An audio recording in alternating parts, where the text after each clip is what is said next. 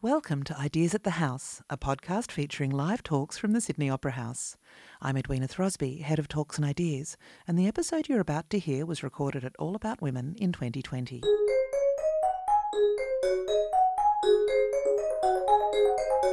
People say that feminism rolls in waves, but black matriarchy has existed for 65,000 years. Aboriginal and Torres Strait Islander mothers, grandmothers and aunties are leaders, trailblazers and politicians. Respected elders continue to teach love, justice, how to raise children, how to work, how to survive and how to resist. This enthralling conversation celebrates the wisdom of powerful black women, and it's hosted by my colleague, the Head of First Nations Programming here at the Sydney Opera House, Rhoda Roberts. My granddaughter's put this welcome on an iPad. And I tell you, it is funny. Just bear with me. I've got it written on a hard copy in the bag, but I'm going to try this. Here we go. Open up, you sod of a thing. Got it.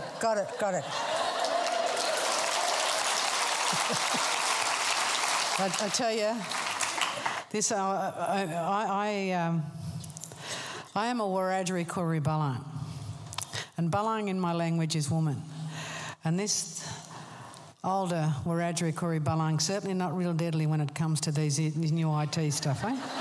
But the blessing is grandchildren, you know. Today we all gather on the land of the mighty Eora Nation.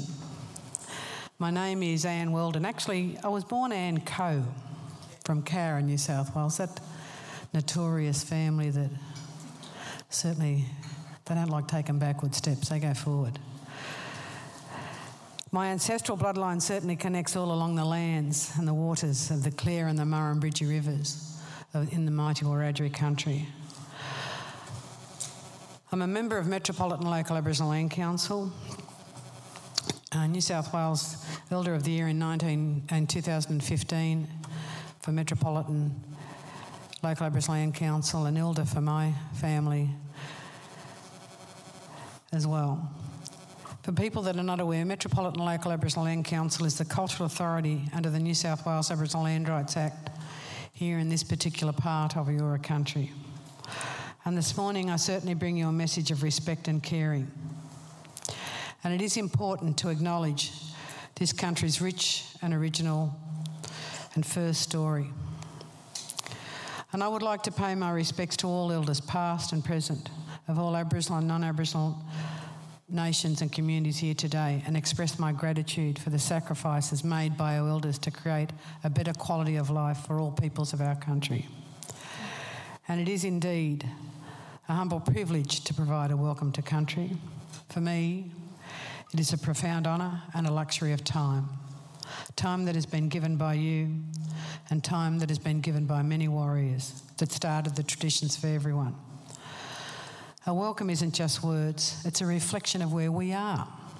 The boundaries of traditional owners are not defined by the hand and a pen, but through the natural landscapes of our incredible earth. And the Eora Nation's country spans from the Hawkesbury River to the north, the Nepean to the west, and the Georges River to the south. So on behalf of Metropolitan Local Aboriginal Land Council, with their permission and our members, I welcome everybody to the land of the mighty Eora Nation and Gadigal people. And I acknowledge the Gadigal people's spirits and ancestors who will always remain within our Mother Earth. And whenever you travel across this beautiful continent of ours, you are entering the lands of a nation, a tribe and a clan. And we have existed and belonged to these lands that stretches far beyond 60,000 years. First Nations of this land, we are the most diverse, unique and sustainable people on the planet, and we are the oldest living culture of the world. And it is important to acknowledge this country's rich first and original history. So let me pay homage to the many warriors that created pathways for all of us, the ones recognised and the ones that you have never heard of. And our journeys and milestones will only be realised if we can see, if we can feel, and if we can be a positive difference put into real action. and we must commit to making our world, our society, and breaking through barriers, not creating them. But all of us together can bring about positive changes to multiple generations, starting with the healing of our past generations and by declaring what should not have taken place to the present day generations, giving them hope. For our creators have shown us a way to creating a better future for the next generation, for everyone in our country. And we as First Nations, we've not only survived, we are surviving, but we're also thriving. But sadly, the lessons have been learned at our expense and at our devastation should and must be acknowledged. And the struggles, survivals and the dreams of our ancestors must and should be recognised as Australia's history. But to listen, learn and to come together to heal and prevent heartaches from ever happening again. So as you connect, learn and share today, tomorrow and beyond, don't live regretting what should have been done, but create a legacy of what must be done. For our future is only as good as our history, and we here in Australia need to reflect upon the footsteps that we are all leaving to know where we are heading, shaping a world that we can all be very proud of. And the truth needs to be told, but it must be heard if we are to walk together. So join me by learning from the ancient and living teachings of these lands' first peoples. And we can all draw upon my people's spirit as we continue on our journey, for we believe our ancestors' spirits walk beside us, guiding us and light our way. And we ask that you walk beside us. Please do not walk ahead of us, and allow Aboriginal people to share the wealth and the prosperity that our country has to offer. For in doing this, instead of people constantly making decisions for us, it will allow us to reach our destinies and create our own pathways. I've got to say, happy International Women's Day. I actually come from a long line of staunch and very strong Wiradjuri Koori Balang, so we are matriarchal, and believe you me, the women in my family have certainly left their mark and given us the strength to go beyond, far beyond all level of expectation. I've got to say that my journey certainly hasn't been one that's been a pleasant road. I was born in a segregated section of Cowra District Hospital and lived under the regime of a mission manager where we certainly were controlled. And the brutality of racism, it didn't weaken us, it made us strong. So I thank you for allowing me to be here today at this incredible event. I feel very honoured to stand before these deadly women that are sitting over here to my right, and no doubt all of the deadly women, and if there are brave men in the audience, you know, it's wonderful. We don't fear them, don't fear us, you know. But I am a proud, as I said, a Wiradjuri Balang, a mother of 3 daughters, a grandmother of 11, and a great-grandmother of a deadly handsome little boy. I've got to say it, here's to strong women. May we know them, may we be them, and may we raise them, because I certainly know I raised 3. So once again, on behalf of Metropolitan Local Aboriginal Land Council, welcome to the land of the mighty Eora Nation and Gadigal people. Always was, always will be Aboriginal land. Thank you very, very much.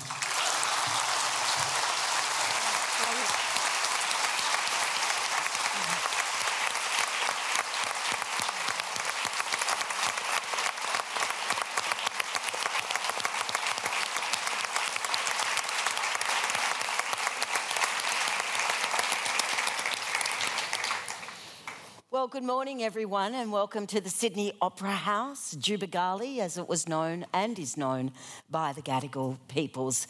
Auntie Anne, thank you very much for that wonderful welcome and your insight into many things. Well, we have a great panel this afternoon, and my name is Rhoda Roberts. I'm the head of Indigenous programming here at the Sydney Opera House, but I'm a Widjabul woman from the Northern Rivers, Southeast Queensland, Bundjalung territories. I come from a line of 3,000th generation women, and many of them were matriarchs But I think one of the biggest things that we would all possibly agree, the greatest matriarch is Mother Earth. And we've witnessed very recently the challenges that she faced. And when those tall timbers burnt, she was able to replenish and build new budding green leaves. And when I was looking at the panel today and thinking about the extraordinary families and legacy that all these amazing sisters come from, I thought of those tall timbers and the trauma that is across our communities. They get blackened and scarred, but they continue to grow and bud new leaves. And so the granddaughters of these great matriarchs sit amongst us. So let me introduce you to them. On my left is Bibi Baba, the gorgeous young Amelia Kunith Monks, Celeste Little and Curly Saunders. Thank you, ladies. I'm going to start with you, Curly, right at the end there. Just tell us a little bit about your nation and who you are amongst those women. Thank you. Nia Curly Saunders, acknowledge me ni Gananugang Gadigal Madung Burungiling. Didjurigurani ni Ganai Yuan Ganagara Birapai Gadigal Burungiling for our Yowang Dui. So thank you, Auntie Anne. I'd also like to acknowledge Gadigal ancestors and also to acknowledge my ancestors. So Curly is the Aboriginal name for a black and white bird that lives on the water. And my family are Gunai people, Stevens from around East Gippsland in Victoria, moved up into Yuin country where my mum was born and raised. She was removed and raised as a state ward in children's homes and landed in Gunagara country. So I was born and raised on Gunagara country. And then on my grandfather's side, we're Biripai people, raised around Taree, moved on to the mission at La Perouse. So saltwater people through and through, that whale dreaming, that's mine as well. And in some way, the sandstone stories of Gadigal country have become mine as well. Thank you. Wonderful. And from the salt waters of the East Coast to the Red Heart, which once was full of water, let me introduce you to Celeste Little. Okay, before I say anything, I too wanted to acknowledge the Gadigal people of the Eora Nation. Sorry, I'm having an attack of nerves, which is unusual. Don't, darling. There are only white people out there, they won't hurt us. I want to pay my respects to their elders, past, present and emerging, and acknowledge that we're sitting on these unceded lands. So I thank you very much for the privilege of being allowed to speak on them. As an Aranda woman from Central Australia, I was actually born on Ngunnawal country in the ACT, and I've lived on Wurundjeri country now down in Naarm, Melbourne, Victoria, for 27 years. But the matriarch that I probably most refer to would probably be my grandmother Emily. Who was a woman who was so staunch and so respected that when we held her funeral and we're telling all the stories, including how she used to go to the football to cheer on the local football to cheer on her nephews and end up abusing both sides because she had nephews on both sides of the ground. But taught herself to read when she was in her 30s. She was a stolen gentlewoman who had been put into a domestic placement as a kid. She'd given birth to, she had 11 children, and when she passed away, her family and the respect for this woman was so big that they had to shut down all of the streets down the main drag of Alice Springs to let her funeral cortege go through. So she was this incredible, strong woman who never gave up and kept a family under extraordinary circumstances, later as a single mother as well. Well, one of our greatest living matriarchs is out in Utopia, and she made a stance once on Q&A by saying, "I am not the problem." Let me introduce you to her granddaughter, Amelia Kunith Monks. What a legacy, Amelia. Tell us about your country, darling. I would like to acknowledge the First Nations people's lands that we are on, the Gadigal Nation, and also the past, present and future leaders that are coming. I'm Amelia Kinoth Monks. I'm from a place called Utopia, so Eastern Aranda Maichira.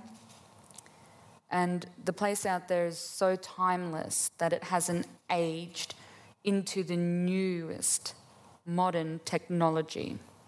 We still live in our homelands, so there's 16 homelands. And what I can say about my homeland is that my people and my grandmother still live in their world of where it is old.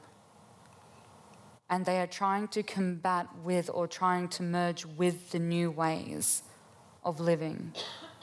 And to see that happen, for them to come more than halfway, is just amazing, especially with the women leading the front. So with my grandmother saying she is not the problem and all that, it amazes me, and it gives me the strength to get up and speak on behalf of my people. Thank you, Amelia. And to Queensland, Bibi Barber's grandmother was quite an extraordinary woman, as Norman Tyndale indicated in his writings. Bibi, thank you. Can you tell us a little bit about Waka Waka country? And first and foremost, I'd like to acknowledge the Eora people, the Gadigal people of the Eora Nation, and I'd like to pay my respects to my elders past, present and emerging. My grandmother, Doreen May Barber, is just an incredible legacy for me as a human being, because without her and her fight and her struggles, I wouldn't be the woman I am today. And she's left a foundation of strength and vitality, but also too, she's enabled me to grow in adversity. She made me feel that, whenever anything's negative, turn it into a positive. And I think my story will talk about that more often, today. But I mean, she was a stolen generation. She was born on the banks of Yeppoon in Queensland and near Rockhampton. And she grew up at Cherbourg Mission. And obviously her mother and her grandmother would see her from a distance. And she would often, talk in lingo, but then in those times you weren't allowed to speak language. So to try and keep that culture alive in her and to pass it to the next generation was a very hard task to do. But you see, art is an incredible medium to translate and to inspire. And she's definitely done that with me, because one thing she said that shaped my career as an artist and designer was you got to go home to feel your country, to paint it. And that's exactly what I did. So along with these great lines of grandmothers, it's extraordinary what our women are doing today. We have scientists, astrophysicists, doctors, lawyers, dentists. Every walk of life there is an Aboriginal woman leading, or often having to be the pioneer to go through that new territory of industry. And it's incredible if I look at these four amazing sisters, and if you hear what they do and how they've used that strength and that voice of what they've learnt on community to do the things they do. So I might go back to you, Bibi. One of the biggest things, I guess, that came to our attention a few years ago, and it was quite extraordinary, and perhaps because you were a little bit older, you were able to question an terrible event that occurred. So you're an artist, but you also work as an administrator. Absolutely. I'm studying law, and the story behind the reason why I'm studying law is because what happened in Poland, and I will call it stolen in Poland. And 7 years ago, now I've been painting for 32 years. So divorced, come back to Sydney, because I grew up in Sydney, and I thought, well, it's about getting back into the commercial industry and obviously getting my work out there, because I was quite well known in Queensland. So 7 years ago, I decided to have an exhibition, a collection of flowers of the desert. And this was based on my grandmother's knowledge of passing down bush medicine. So as an artist, a designer, I thought, well, okay, I'll I'll feed on that information because it's knowledge being passed down, traditional knowledge. And I created this beautiful, beautiful yellow piece of artwork that's called Flowers of the Desert. Now, lo and behold, me and my sister, who lives over in Kirribilli, 10 houses down from the Prime Minister of Australia, she happened to have a brand new iPhone one week. And she said one day, she said, well, let's Google myself. I thought, oh, let's just see what's out there in the cyberspace, as you do. And so, we're sitting down having a nice glass of wine, at 7 o'clock at night, and she said, oh, yeah, let's have a look. Let's check out the gadget. So I said, okay, I'll Google myself because I'm getting my website done. Lo and behold, flicking through these pages, there was this little window of a hotel room. And I recognised the carpet. And I thought, that's my work. But I couldn't read it because it was in Polish. But I recognised the artwork. So I clicked on the link, and lo and behold, voila, 44-room hotel in Domyśl, Poland. Panelling installation, tabletops in glass. It looks stunning. I thought, wow, I'm pretty good, eh, I thought, what? And then I thought the reality hit then, it just sunk in. I'm thinking, far out, what am I going to do? So what happened was I'm a member of Copyright Agency, so I just gave them a call. Hi, this is what's going on in Poland. Well, they were mortified. Absolutely gut-wrenching. Well, how am I going to do this? Because, see, I had no, obviously, understanding of how the law works, let alone in the copyright industry. How do you protect yourself as an artist within that field? So I actually started to learn about, well, how does this work? Hence is why I'm studying law. But also, too, it enabled me to protect my cultural knowledge, to protect my grandmother's legacy, because you've got to fight. And that's what she's done all her life, was fight. And being part of the Norman Tyndale collection when she was 10, looking at 81 years later, an artwork that she'd done in crayon on butcher's paper that's in the South Australia Museum archives. That was just the beginning of understanding who she was. And the thing about this story is, incredibly, even today, the assumptions of what an Aboriginal woman, or indeed what an Aboriginal is quite unbelievable sometimes. So here's a woman in Poland, done a hotel up, looking fabulous in her work. And what did she assume you were?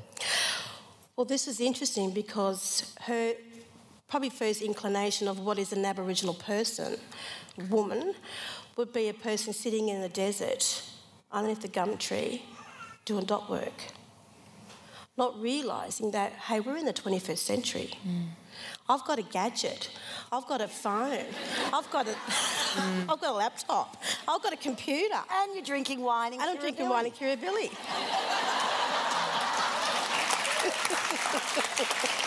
Yeah. But it goes to show, without that voice, that would never have occurred. And, of course, you're quite successful with that case. Quite successful. And it's been taken 7 years to this point. So each of their... What I had to do is learn their international law and had to learn their structure in their domestic, court arena. And so we're 7 years in. It takes you 18 months to even get him and recognised. But because of the struggle and the fight, it's part of life. And it can be very stressful, but you turn that stress, as we do, as multitask, we're stressed every day as women, we turn into a positive. And I think with the spirit of my grandmother and my mother, she's an incredible artist, a ceramic artist in her own right, and she always says to me, well, I'm award-winning. Mum, you're amazing. I love you. But it's those women, passing that down. And it's just an honour to be here today and with an incredible panel and an incredible leader in our community, Rhoda. So, definitely. Yeah.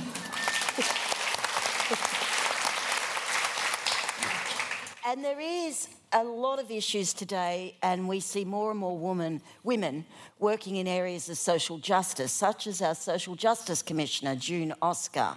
Incredible, amazing the work she's done. And that work is continuing at Utopia. Amelia, just tell us a little bit of the social justice work you do in your role out there. Well, my role out there is to explain to people what has happened, especially with my grandmother, because Nan has the language, so she can explain that. So one of the most social injustices that happened in the Northern Territory was the Northern Territory Emergency Response back in 2007. And my mum and grandmother explained to me that they had to explain what pornography was to the men. And the men were so gobsmacked and shocked because in our social structure, our men turn into mothers and aunties.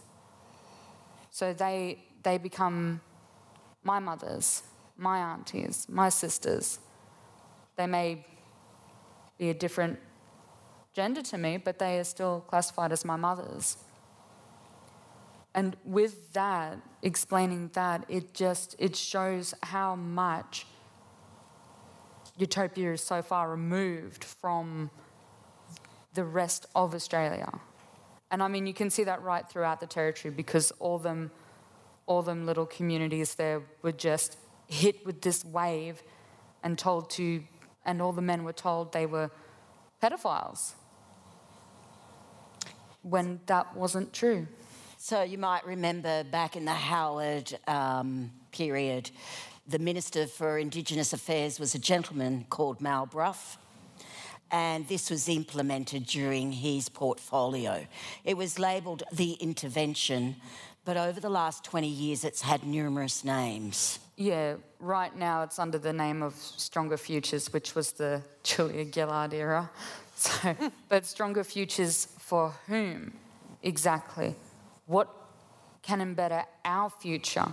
Because we are slowly losing our language. And I mean, I've always found it so empowering that the East Coast women and men, even though they were hit first, they have stood up and fought against colonisation and assimilation. It empowers me to absolutely push that through.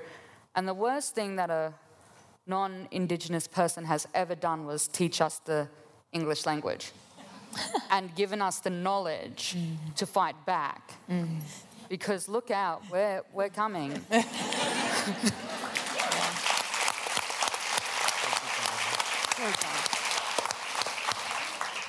And we're going to come back and talk a little bit more about that because there's a couple of new terminologies that are being used in communities and it will make you laugh as well as make you very sad to hear that this continues in areas that are so dislocated like many of our communities.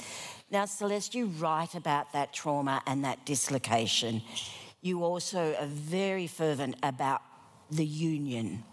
And can you just tell us a little bit about the work you do and how it's got you there to Melbourne? The work that I do, I want to say, has been a bit of an accidental project because, you know, I went to uni straight out of high school. I was one of only, I believe that year, so this is 97, I believe I was one of only about 17, 18 Aboriginal students across the entire state of Victoria to finish Year 12 and go straight into uni. So that's number one. The fact that I started as a science student studying rocks and ended up with an honours in theatre and drama makes no sense. You know, that's number one accidental pathway. But I started working in Aboriginal and Torres Strait Islander student support when I finished uni because I wanted to help other people get through that university system, which is so incredibly privileged and white and masculine. Even though more women than men have been going to uni for years, it's still really, it's so elitist and it still really preferences the voices of white men in those those halls, those towers, the ivory towers and whatever else people describe them. So I wanted to help people there, but I'd had my own battles through uni. What I didn't realise when I started working in the sector itself was that the issues that I'd had as a student were the exact same issues that Aboriginal and Torres Strait Islander staff were having working in the sector. And of course they were, getting our knowledge as recognised as equal, getting our voices and our qualifications. We can have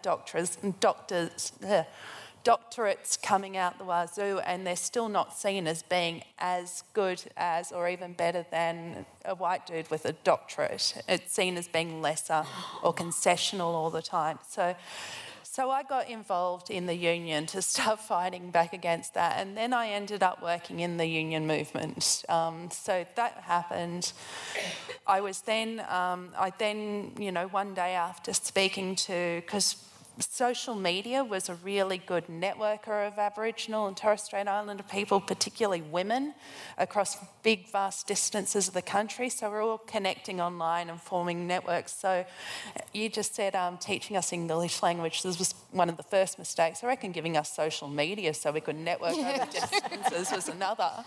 I was talking to a couple of really staunch Aboriginal women that I'd met through another sort of intellectual property thing that had happened online. It was more informal, but it was that whole sort of trying to pull knowledge back. And I said, I'm thinking about starting this blog about Aboriginal feminism, and all of that. And they said, you should do that. You should have a go.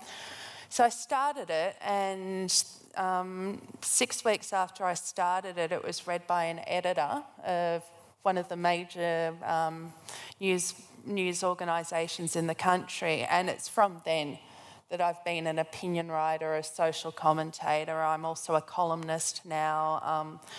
I didn't mean to do any of that. The amount of times I've been asked by people, how do I become a writer? And I go, I've got no idea. It just happened. But the one thing that I really did feel when I got into it was that the need to hold that space was incredibly important, because like I said, with universities, this commentary field, the media is so white, so masculine, so privileged, that any space that we can hold, even if, I hold this space and there's a bunch of Aboriginal people who disagree with me, that's really important to keep that, because the dialogue happening in front of everyone else, non-Indigenous people, seeing us engage in our discussions on our terms is incredibly important to them, because they're so used to dictating to us how things should be going and how we should be living lives and how we should be giving knowledge. They've got a lot to learn from hearing our dialogues and hearing how it is that we talk about ourselves, about our rights, about our cultures, our lands, So holding that space and continuing to hold it for people to, if they do gain inspiration from it, but also for people to disagree with it, is why I'm still there. We need you there. Good, yeah. Look, you can see the resilience that our women have learnt, and I often think that our black matriarchs would never possibly have given themselves a label or talked about it. It was simply their obligation and their job as country women. And we see the resilience, but now what we're seeing is this whole new generation of young women, and Curly, I've got to say, absolutely inspirational. I know my grandmother would never believe it was possible that we could, one, be sitting on a stage and having our own voice and our lens heard. But to see what you're doing, do you want to just tell everyone a little bit about that journey through the ivory tower to where you got today? Yeah. I just wanted to start by saying, Aunt, we're renovating our house at the moment, and when we need some yellow carpet, I'm going to give you a call.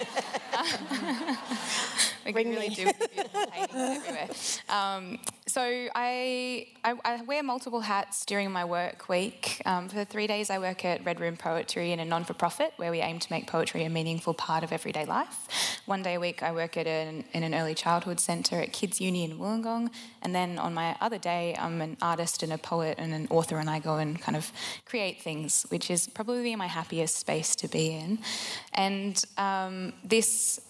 multi-hat wearing week was probably founded in around the age of 22 when I sat with some elders and I was really lost. I'd studied primary teaching and I said to them, I don't know what to do. I want to write these stories and I want to be this creative spirit, but I also feel like I need to be a teacher. And they talked me through the dreaming, which on Gundungurra country we call Dewey. And they said, Bub, and I don't mean to butcher it or simplify it, but because it's obviously a very complex system and very different for all cultures and for every person, but essentially a non-hierarchical way of being and knowing, and a spiritual path that we follow and find comfort in. And I was told by UN elders and Gundungurra elders, it has 3 parts. And the first is to take care of ourselves. Take care of country, sorry. So Gamawang Te Awi, Mother Earth, and that in caring for country, we are reminded that her beauty, her intuition, her wisdom, chaos, calm, everything that makes Mother Earth incredible, we are her. We've embodied her, and for as long as we are born from her and we live with her and we die to her, there is a relationship and a synergy, and that this part involves also eating country, and when we ingest Mother Earth, she in turn becomes part of us, and her magic and her wisdom is put forth in everything we do. The second part was to take care of ourselves, and by caring for ourselves with connecting to country and culture and identity, community, being strong within who we are, then we're able to give our best self for community. And the third part was to give your gift to community. And I said, well, Uncle, what's my gift? He said, oh, Bub, you're the storyteller and the artist. Go and tell the story. Go and be the teacher. Make sure everybody knows that they've got to follow their dreaming. So I feel really fortunate that, like the wonderful women on this panel, that from a young age I think I had people pointing me out and saying, hey, Bub, here's a pack of pencils. Go and make that beautiful art. And it's exciting to be pursuing art in my life at the moment. But I was sitting on the banks of the Shoalhaven River when I could hear the sounds of ancestors singing. And I'm not sure if you've had that experience, but when it's your first time, it's pretty scary. You're like, oh, man, I'm going mental. I called my auntie Trish. I can hear these voices. And she goes, oh, good, Bub, good. What are they saying? I'm like, good? This is terrifying. She goes, well, if you don't know what they're saying, then they're telling you it's time to go and learn language. And I mentioned before my mum was removed from country, so she was raised on Gundungurra land and by white people, thankfully dedicated and kind white people, but people who believed that there was no space for cultural language or for even reconnecting to mob and being connected with her family or to the landscape. And so that disconnection has filtered in generationally through me, and I didn't have access to language. So at 27, I started learning Gundungurra, and I called my artistic director, Dr. Tamron Bennett, a really phenomenal poet. If you don't know her, you should. And I said, Tamron, I want to create a project where students get to learn First Nations languages and write poems in language. So the program commissions Poetry in First Languages was born.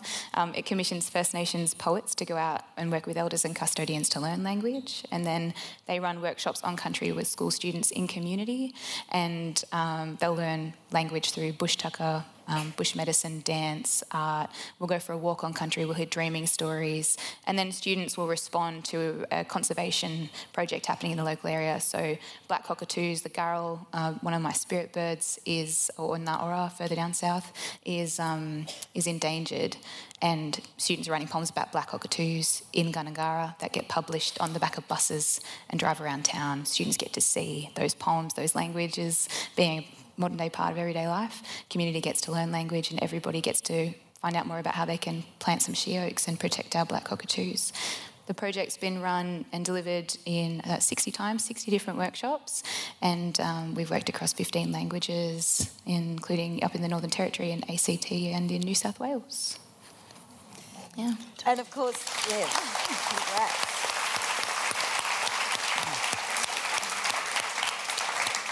And very proudly, coming from the Bundjalung people, we are one of the few groups who've never lost our language. We've always had continuous language speakers.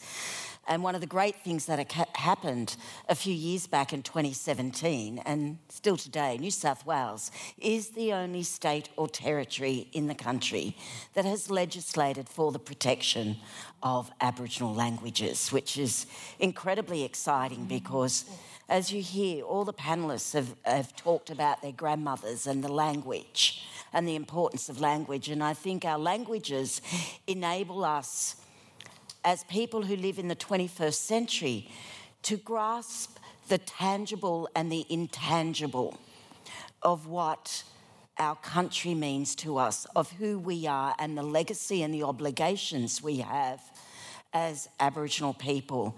And sometimes it's a juggle, carrying lots of different obligations and responsibility for community. And I think, Amelia, you're in that position as one of our youngest panellists. I just want to pinch your cheeks. But extraordinary, because you've got the hugest footsteps to fill, which you will do admirably. But I know it's when you rock up at work, it's not just coming and doing a 9-to-5 job. You're carrying the care of grandma. You're carrying that kinship structure that is so complex that you have to learn, because one day you will be the grandmother. Yeah. Can you tell us, like, I can't see Auntie Rosie sitting there going, I'm a feminist. What does feminism mean in Utopia? Well, like I was explaining before, our men are women as well. So, I mean, since my grandmother now, she's in her 80s and she is officially genderless. So she's neither female nor male. I think feminism today, in today's day and age, has taken a whole new turn because we're so vicious to our men. Us women, we're so vicious to them. When us law holders, the men cannot, the young boys are not allowed out unless the women dance. So that social structure is still quite very strong out of Utopia.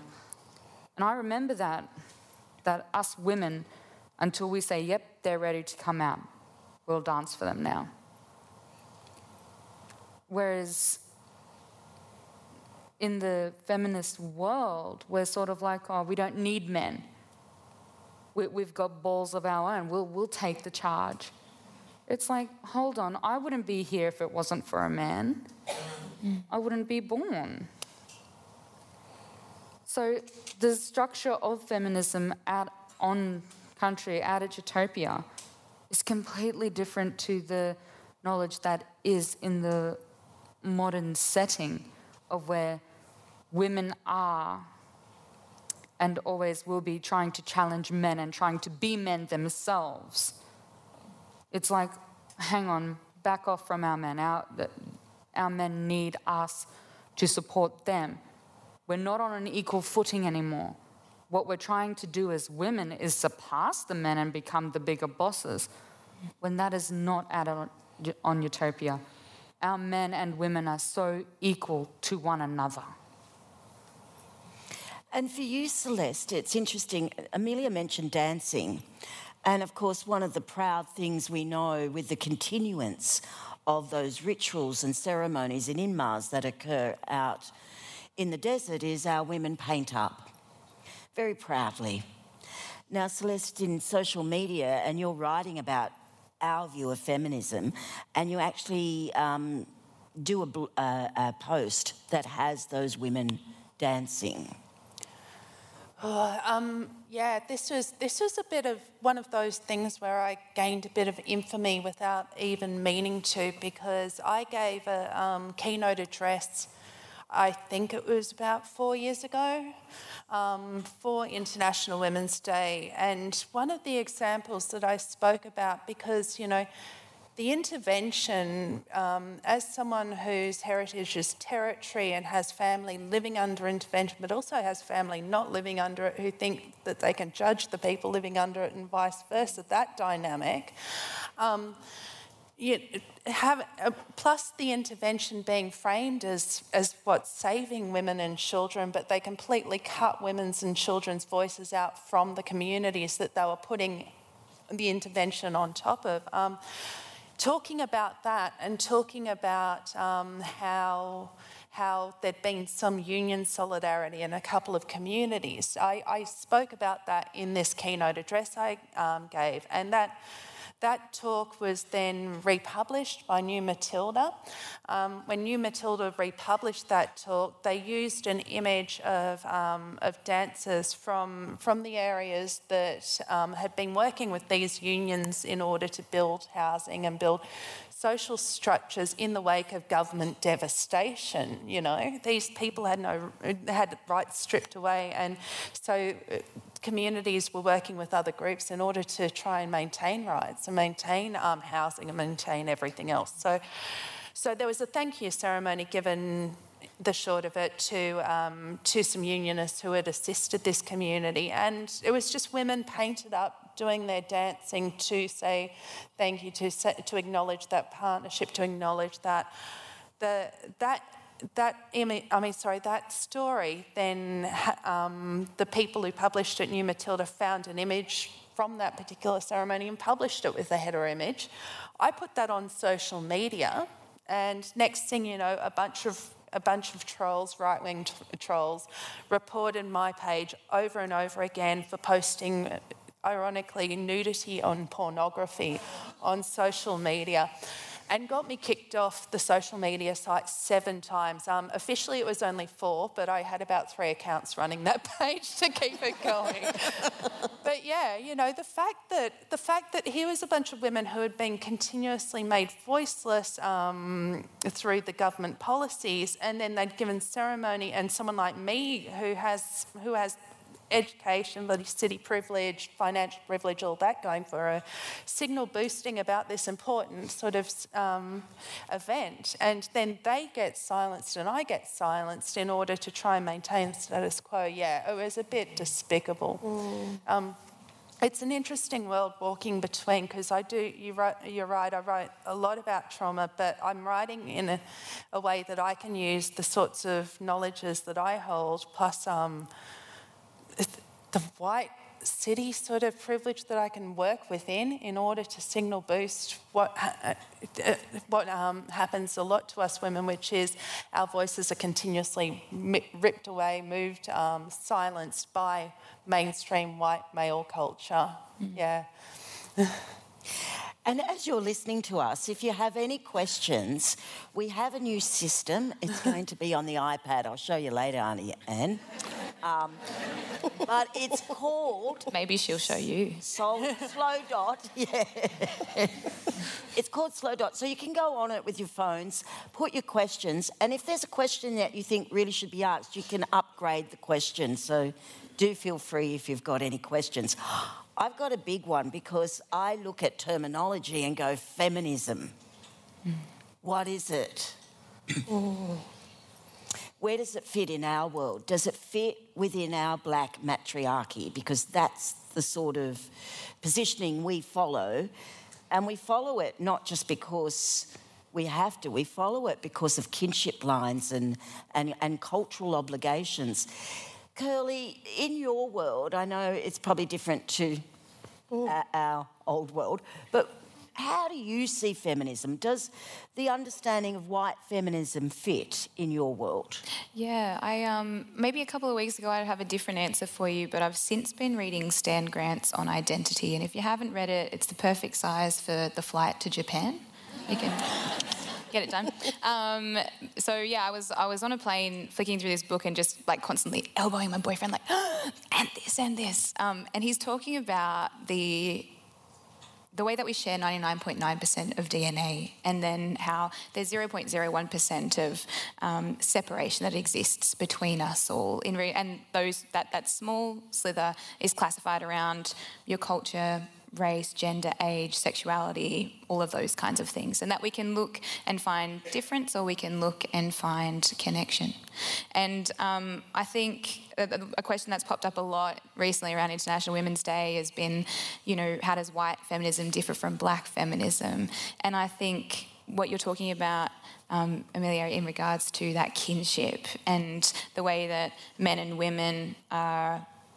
there's men's business, there's women's business. We sit in our own lanes, and it allows us both to strengthen each other. Those very clearly defined roles are powerful things. I'll use my teacher voice. No, is that better? There you go.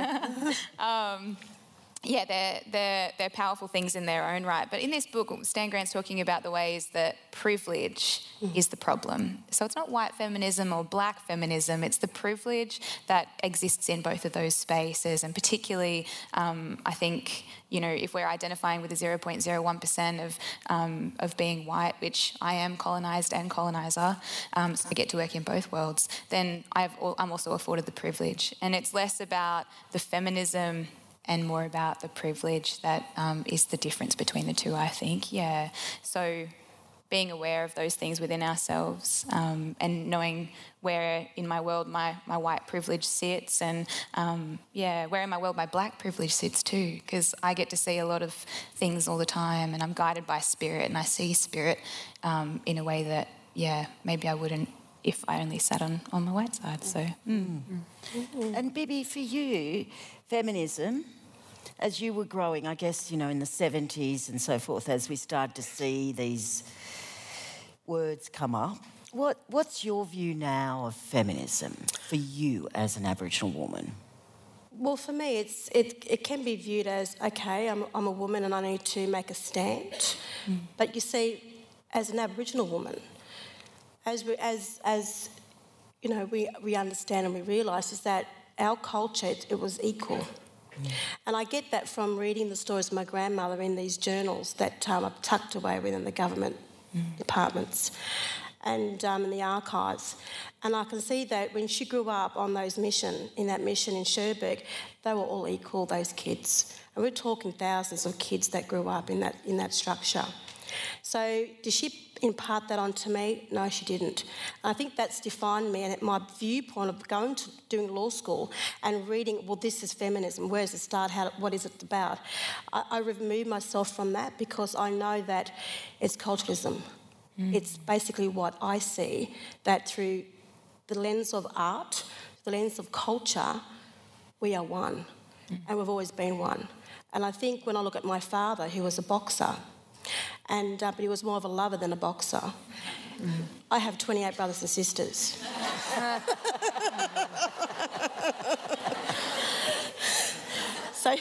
So I'm just staying neutral. So where that boxing troop went... And my poor mother was the only woman he ever married, and there's no photographs to attest to that fact. But they were married in Balmain. So on my father's side, he's Yuin and Dungari, Berapai, Warramai. So I'm a saltwater woman, and my grandmother's totem is a water lily. So when I paint of her dreaming and that saltwater dreaming right down the coast, it is culturalism to me, and I think that's where I'm going to keep it at that. Amelia, things are changing out at Utopia, and they've introduced a new thing called the Rainbow Gateway. Yes, we originally... It's not what you think. We originally had a... what are they called? Like job employment programs called My Pathways, and we were like, pathway for who? Because there's no employment out on country at all. Like, it's all white people running our system out there. So we've got white store managers, a white CEO, and it's very confusing sometimes because you're like, our people can do that. They've recently just brought in Rainbow Gateway, which is another employment area.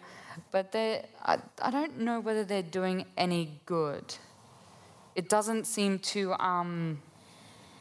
have affected very much of bringing the employment in or making our people stronger by saying, hey, you can grow this particular vegetable here and thus, you know, creating a black market. So one homeland can grow this, the other can grow kale or pumpkin, whatever. And you're creating this black market of a healthy, sustainable, economical way. Because, I mean, going into the shops, I mean, a 1 litre bottle of milk is like about $10. And that's on the communities, and it's just, you look at that and you're like, wow, okay. are we supposed to do that when there is no employment to go in and buy that with our basic card? And what has become the white man's commodity is our poverty out on the homelands. Let us not forget that our poverty has become their commodity. And they don't want to lose that. They want to make sure that we're still down there in poverty and not advancing in the near future. And it saddens me to see that we have these so-called employment programs coming out there to say, hey, we can get you jobs. For who exactly? Because our people need the training and understanding, and yet we are not allowed to speak our languages. We have to forget who we are and become a single-minded person by speaking only English. No, you can speak your language wherever you want. Don't be ashamed of it at all. Never be ashamed of that. And that's one of the big things that Amelia's touched on is on the homelands, people are looking at opportunities for the next generation, but there's always these, it's not a glass ceiling, it's a concrete ceiling that comes down all the time because if we look at the regions of homelands, and they're very diverse, but the majority of them have incredible art centres and are known for their art and bring in billions on art. But also they have so much knowledge of bush medicines, of bush foods, that many restaurants now, you just love it when someone wants to have a bush tucker experience. And we love you guys in the Central Desert, but we're saltwater people and no one thinks an oyster is bush tucker. But as you can see, there's lots of enterprises and economic independence that could be developed out on the homelands. But it's a very difficult thing when there's consistent policies. And I hear you, I wept when that intervention occurred. And I weep now that coming from the arts, we work in a sector that supposedly mirrors society and tells the story, and yet we've never seen the theatre production or the big moment about what the actual intervention is. We just hear these anecdotes, and it's crushing. Seriously, it is crushing people. And in some communities, people are not only below the poverty line, they are actually starving, and this has happened on quite a number of remote communities. It has. It's absolutely, I'm not entirely sure what the word I'm looking for, but it is disgusting as a young person in the 21st century to see that we are still living in a poverty-riddled society. What I normally say is, we're a third world country within a first world country. Australia may be first world, but hidden behind the first world is a third world country, which no one talks about because it's hidden. It's blanketed saying, oh yes, we have all these programs and all these policies to help thrive these communities. And that they're not thriving because we're still being kept down. It does sadden me because I've lost so many of my elders who have seen this change and their hearts are breaking. I've seen my grandmother feel so heartbroken about the fact that our young people are committing suicide at a rate that is just astronomical because they don't see a bright future at all. There is no bright future for us. That is probably where their minds are at, is like, where do I see myself in 5 or 10 years out of this situation because I am kept there? Where is their hope? Where is that? That hope has just vanished from them.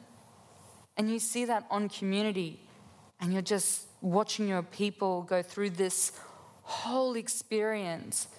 And our women are trying to call back their children back onto country and say, be with Mother Earth. Be with us. We don't need that. what we have now is this. But the climate has changed. We no longer can go hunting because there are hardly any kangaroo. Food is scarce. And the only cheap stuff at the stores is the hot chips, hot chicken, just all the unhealthy foods. Someone actually bought half a rock melon for $16 at an opera there, and it just amazes me why we put so much on our fresh foods and vegetables when that is so needed, but yet make our junk food absolutely low so they can get diabetes and have health problems later in the future. Boy, that is such... Yeah, thank you, darling. That is such another conversation, isn't it, about the junk food? We could sit here forever, and I'm reminded that we're here because of our black matriarchs. We should go to some questions because I've just realised we're almost out of time. So while I'm trying to work out... Auntie Anne, where are you? Where's your granddaughter? While I'm trying to work this out, can I just get each of you just to say in your heart what that black matriarchal legacy is for you as someone today, where you do grapple with when you identify, you've got to be a strong... I've got to be a strong, widgeable woman. My grandmother was, my great-grandmother was, 3,000 grandmothers. It's a walk in the park in a way for me today, but then it's a juggle, so... Yeah, my ma is one of the most resilient people I've ever witnessed in the world, and I think to be able to do what I do is very much enabled by being her daughter and watching my mum do all her magical things. So if there's mums in the audiences, you're doing something pretty special, raising little ones to go and keep marching for our women. Would it be okay if I read a short poem? It's about the issues that women face, and I think it's particularly pertinent for this conversation. I wrote it last year, and the theme was "We are marching because." We are marching because Parliament doesn't employ our sisters as ministers, and sinister lovers take a wife a week to the grave. We are marching to save girls being married too young and unwillfully, and because the probability that we'll be sexually assaulted is 1 in 3. We are marching because though we have degrees in business and medicine, men are employed in our place. We are marching to erase a salary gap that has women paid the same rate as men a decade ago. Marching to show solidarity with women locked up for not paying fines. Marching against swines that commit genital mutilation and for the advocacy that this cease. We are marching for mothers who face regular discrimination and for every resignation ridden during pregnancy. We are marching for every Me Too. Me Too. We are marching for the option to choose and for every time that we have felt less than goddess.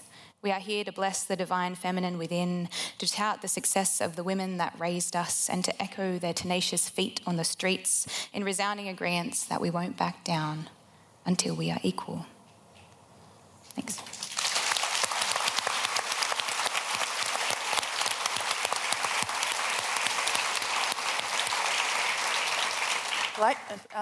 Black matriarchy. I'm going to talk really, really quick because I'm also looking at this counter going, ugh. But yeah. I mean, I just wanted to grab a point back because I didn't talk about it at the time, but Aboriginality and feminism. I think it's pretty well known that I am a hardcore feminist who openly identifies publicly as such. And my big reason behind that is that, you know, in a world where white masculine culture is continuously placed on top of everything else as the goal, for me, feminism has always been, and particularly Aboriginal feminism, has been the pushback against colonisation, the pushback against everything.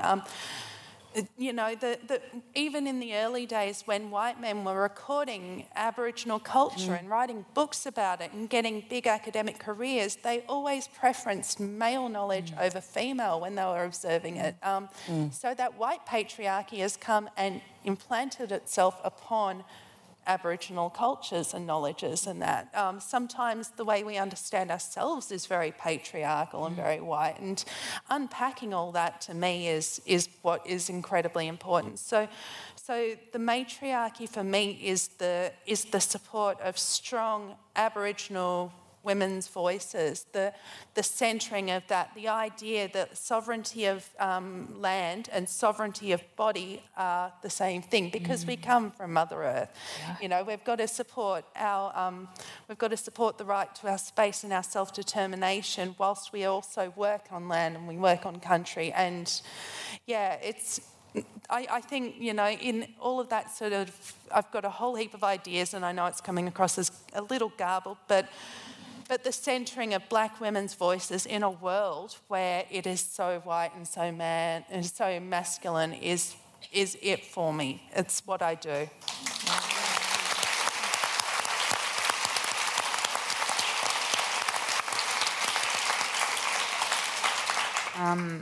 For me, black matriarchal, I have the very lovely privilege of living with my grandmother, who is my role model, my rock, and everything that connects me to my people. I feel very privileged to have her. So for me to speak about that is to speak about my people and my grandmother. I'm very lucky to have the grandmother's law passing on to me now.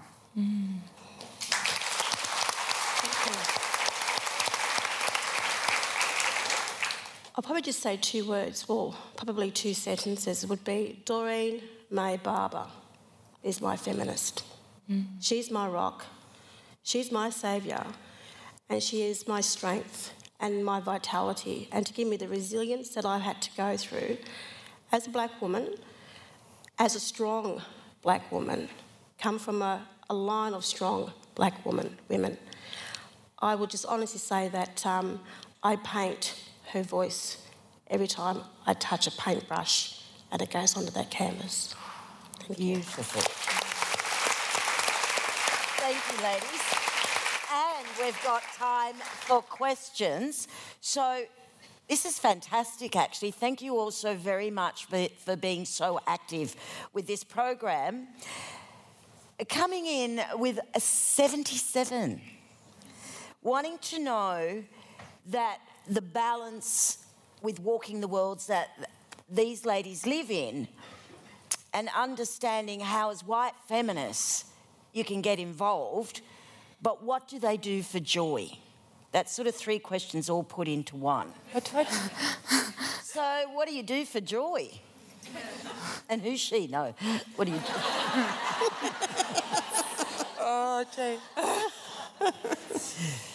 Anyone want to? I am a big fan of the Melbourne punk scene. I spend an awful lot of time at live gigs. Yeah, that's what I do for joy. And I travel. Because getting out of Australia and having that space from this dominant culture is healing. It's healing. Going back to country is healing as well, but in a different way. Getting out of this and having that lens to look into it and see what's going on revitalises me. Next. I ride a motorbike. Awesome. Yes, I saw that great image. Yeah, and I love to surf, and I think both of those take me back to country. I love riding through the trees. I love, being out in the salt water. I think my joy is I watch a lot of anime. Awesome. And I write poems, so those are my 2 joys. Gee, I must be the odd one out because I love karaoke singing. Hey, I want to acknowledge all those beautiful young Aboriginal women sitting in the front. There's a few karaoke singers there too. They karaoke singers. Yes, what is your song? Yeah, what's your song? Simply the best. Tina Turner. She's got the hair. I got the legs. She's got the legs and the ankles for it. So. I'm not going to tell you where I go and sing because I don't want to perform. I don't want to bore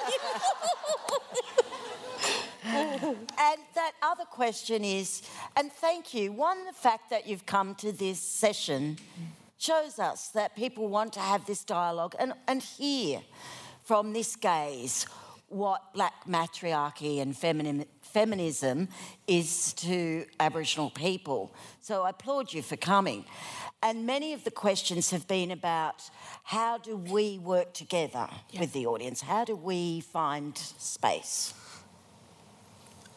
I think to find the space right now as lovely First Nations and non-First Nations people to come together would be a healing process. We need to heal ourselves with each other because some of us still live in the past. We can no longer live in the past anymore. The past can live in us, but we need to come together. I've lost it.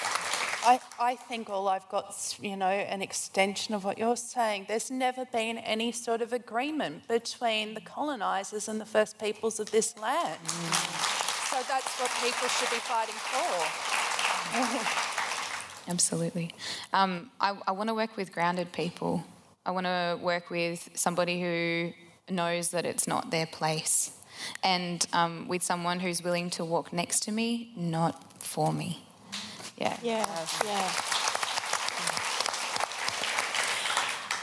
And I think more on a legal note, it's in terms of culture, free, prior, informed consent is something that's a partnership, it's a respect.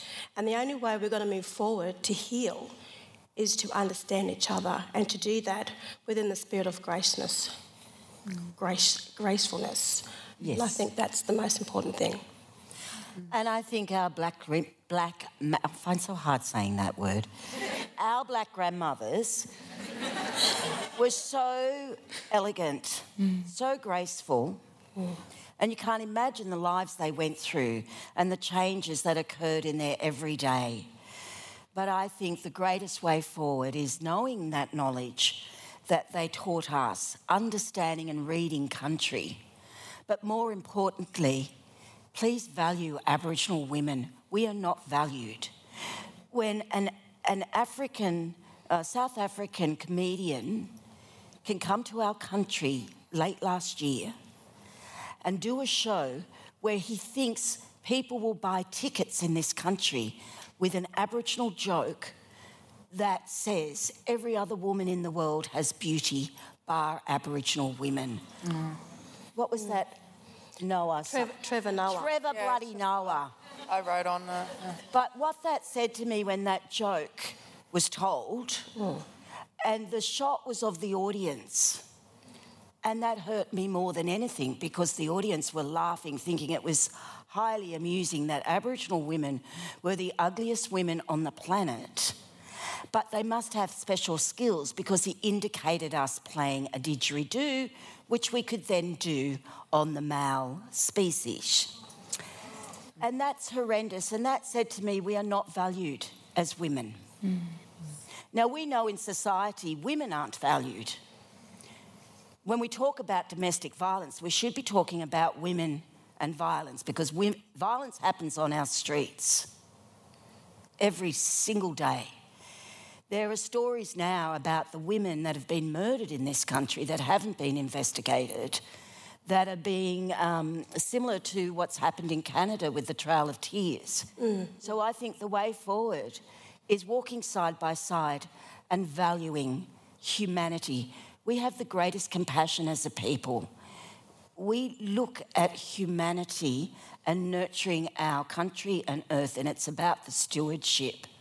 So I think understanding that stewardship and walking together is a great way forward. Now, I've said my little bit. Thanks to the panel. Can we please applaud them? And thank you. Thanks for listening. And please rate and review Ideas at the House in your favourite podcast app. You can also listen to more Sydney Opera House podcasts at sydneyoperahouse.com/podcasts.